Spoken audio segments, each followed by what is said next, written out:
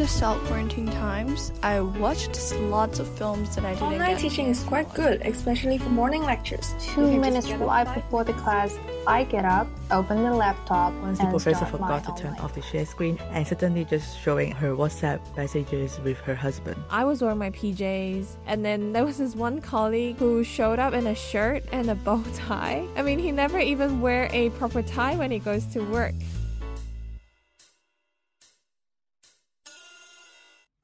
Okay, we all have some pretty funny stories now about our life online during the coronavirus social distancing, including the team here at the Sustainable Asia podcast.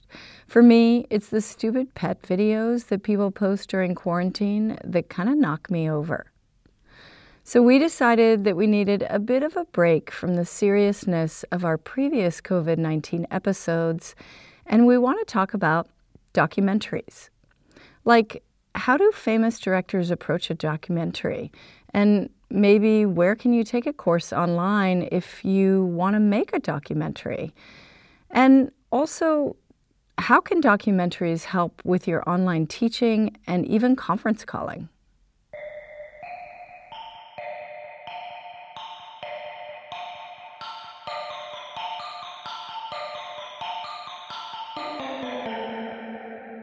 My name is Marcy Trent Long. This is Season 8, COVID-19 with HKU. Who better to talk about documentaries than an Oscar-winning film director who teaches at the University of Hong Kong? We caught up with Ruby Yang in her home last week.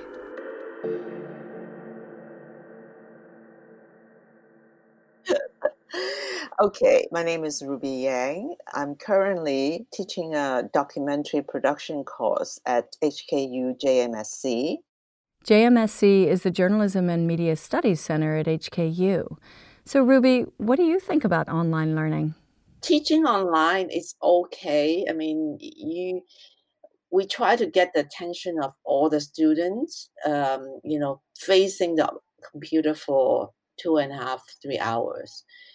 And it's like entertainment. I mean, we try to be very lively. So I think it works for a couple of sessions. But for 3 months is a tough one. I think Hong Kong schools have been closed longer than most cities in the world. Schools shut their doors here at the end of January. And as you can hear from the intro, we're all starting to lose our focus a bit. Because it's so hard to get the eyeballs now.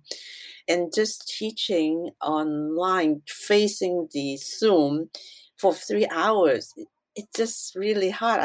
I can see the student not paying attention, they move around. So you have to really plan your class, like having a lot of film clips, not just plain talking, and to make a really online class work is a lot of work. It's like making a mini documentary or promotional documentary. Just plain talking, I think is tough. But Ruby does see a role for some online learning.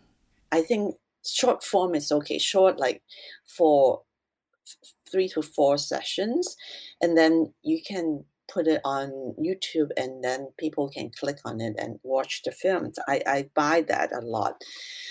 And there are masterclass online. I noticed they do it really fancy. They have all these like fancy equipment and they do a lot of cutaway to attract the attention of the viewer.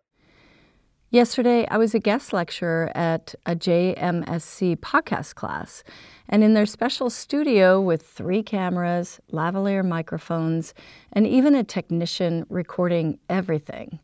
Even still, no one asked a single question for an hour and a half. Even with all the different camera angles and a cool PowerPoint presentation, I'm not sure if the students were even listening. Yes, it's true. It's like you have to do like a show because it's such a digital image, right? It doesn't, you can touch it. So it's like you have to use music and all kind of stuff. I know it for sure because I make documentary. I know how hard it is to get the attention of the audience. If you are trapped in a theater, that's very different. But if you are just at home and they are free to do whatever they want. That's tough. Even watching films at home these days, you're always tempted to grab your phone when it pings a notification. So what's the secret sauce for making digital content or even documentaries that'll keep your audience glued to the screen? I think that for filmmakers, they are very clear with what story they want to tell.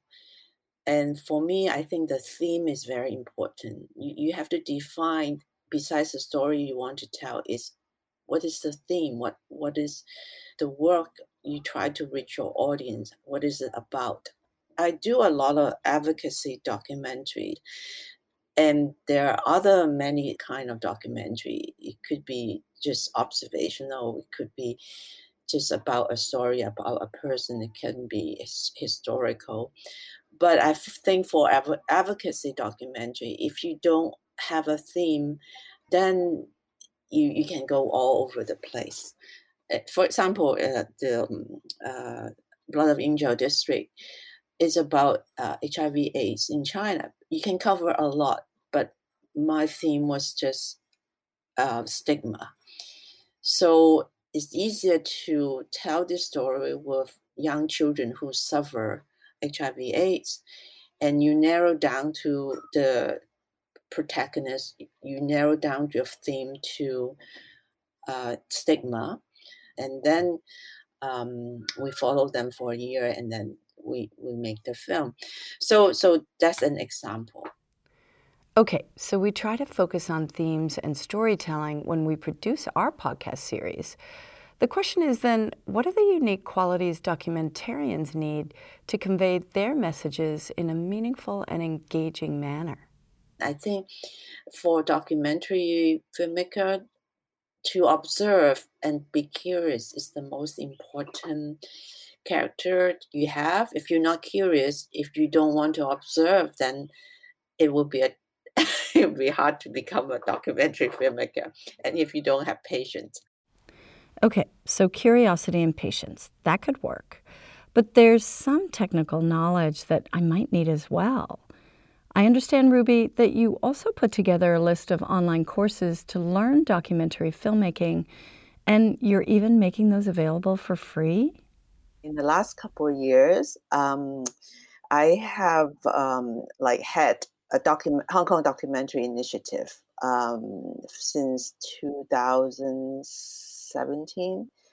We have invited many renowned documentary filmmakers from all over the world to come to Hong Kong to speak to the student and other audience.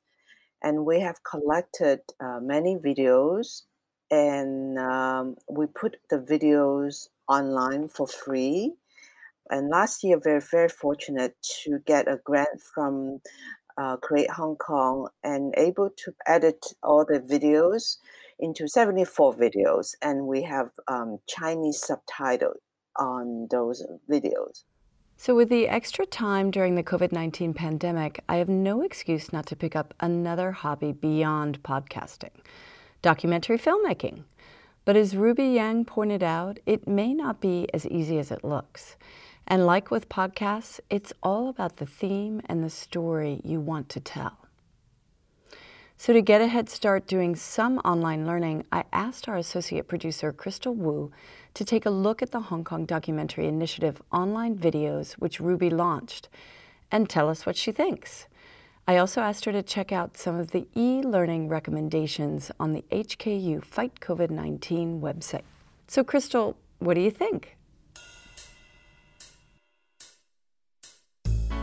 Well, currently I'm actually taking the free online classes with the best documentarians, aforementioned by Dr. Ruby Yang.